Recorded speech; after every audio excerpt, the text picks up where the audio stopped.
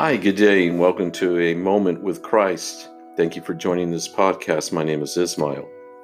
Today's reflection is based on the book of Jeremiah, chapter 20, verses 10 through 13, Psalm 18, and the Gospel of John, chapter 10, verse 31 through 42. And let's begin in the name of the Father, the Son, the Holy Spirit. Amen. Lord, we pray for the souls who are struggling at this moment. May your light shine upon them. May it be the will of God that their healing come rapidly. And if it's God's will that they go to their rest, Father, that we ask that the perpetual light of you, Christ, shine upon their souls. And we pray for all the souls who have gone to their rest. And we ask you, Lord, that may we encounter our faith and find the cure that you have created. In the name of the Father, Son, Holy Spirit. Amen. Jesus, we come to you today and we just ask that you be the words that come from us, and not mine, but yours, Lord. I ask this in your name. So, do we tire of hearing about religion? Has the current situation caused us to question the existence of Christ? There are those who get disturbed when someone is evangelizing. Do we have our reservations because what is said may hit home within ourselves? Perhaps we've learned something growing up that is not fully how we understand it, or that it contradicts what we have believed for so long. Tradition, with a lower T, is just a hand-me-down of habits and characteristics and beliefs that are truly innocent. They may not be too accurate, but they serve the purpose and they mean well. So when something contradicts our tradition, or when faced with the reality of today, we become territorial, defensive, or maybe even question if there is a God. Therefore, listening to anything being said for our own good is compromised. In the first reading of Jeremiah, the prophet sees the vision of how the people plan to derail God's plan by trapping Christ. Jeremiah sees that God's plan will prevail over the wicked. Now, why do we label them wicked?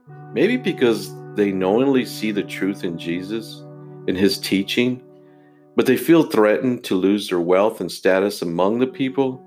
Therefore, they lie about Jesus being blasphemous. Today, there are countries who are using this plague, this pandemic, to gain the power over the weak and derail their trust in Christ.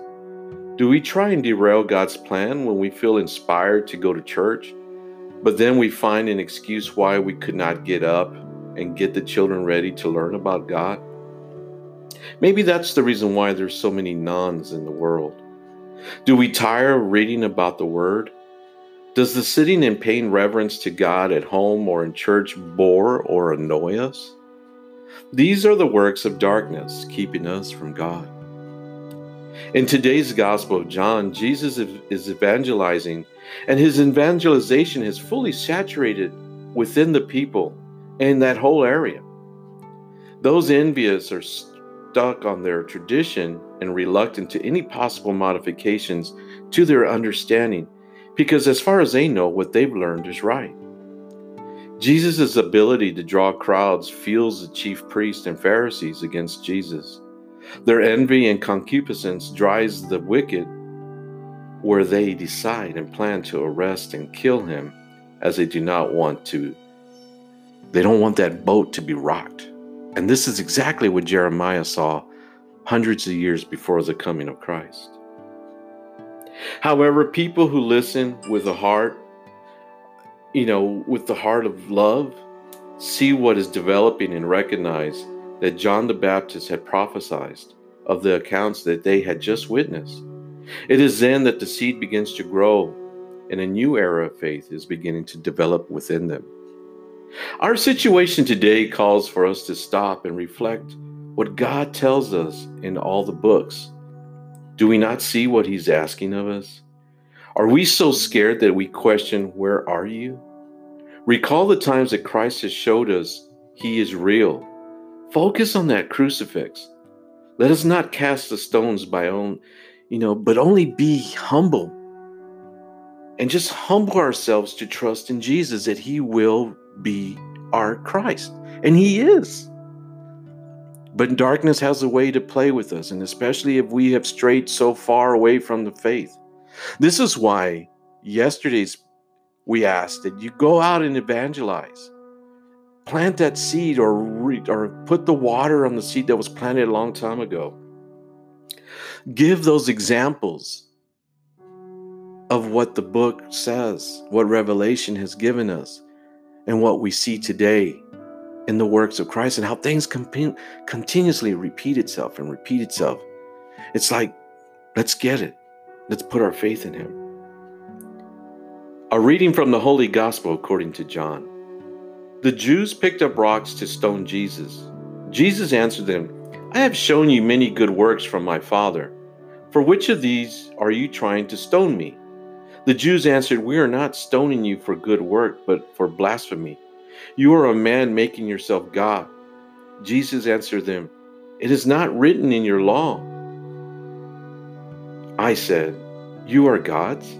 If it calls them gods to whom the word of God came, and scripture cannot be set aside, can you say that the one whom the Father has consecrated and sent into the world blasphemous because I said, I am the Son of God? If I do not perform my Father's works, do not believe me. But if I perform them, even if you do not believe me, believe the works, so that you may realize and understand that the Father is in me and I am in the Father. Then they tried again to arrest him, but he escaped from their power. He went back across the Jordan to the place where John the Baptist first baptized him. And there he remained. Many came to him and said, John performed no sign, but everything John said about this man was true. And many there began to believe in him. The gospel of the Lord. Praise to you, Lord Jesus Christ. So this is where Jesus, even in his humbleness, even though he knows he is the Son of God, in his humbleness says, you know what, I'm no one then. Just believe in the works that the Father is in me and I am in the Father. And then today, as we go out and we try to get the message out to people, I mean, it's our calling. It's our calling. It's our missionary. It's our ministry that we must do and spread the word since the time that we were all baptized. But it doesn't matter whether they believe us or we gain popularity or how many likes we get or what. It's just a matter that we went out and planted the seed, and that the word of God is true, and not our opinions, but only the facts of God.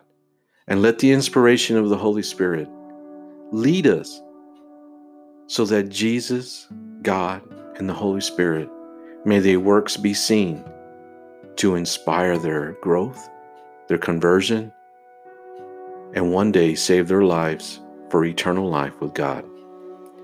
Jesus, we ask God to inspire the weak who have lost hope in this time of darkness. Show them that your Son is with them.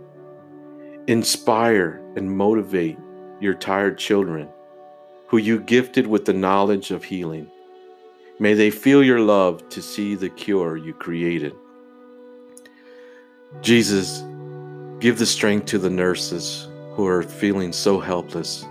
They're human, but inspire them. May the Holy Spirit set your love, the love of God in them, so that others may see the love through them and find healing. We ask this in your name, Christ. Amen. In the name of the Father, the Son, and the Holy Spirit. Amen. Have a blessed day.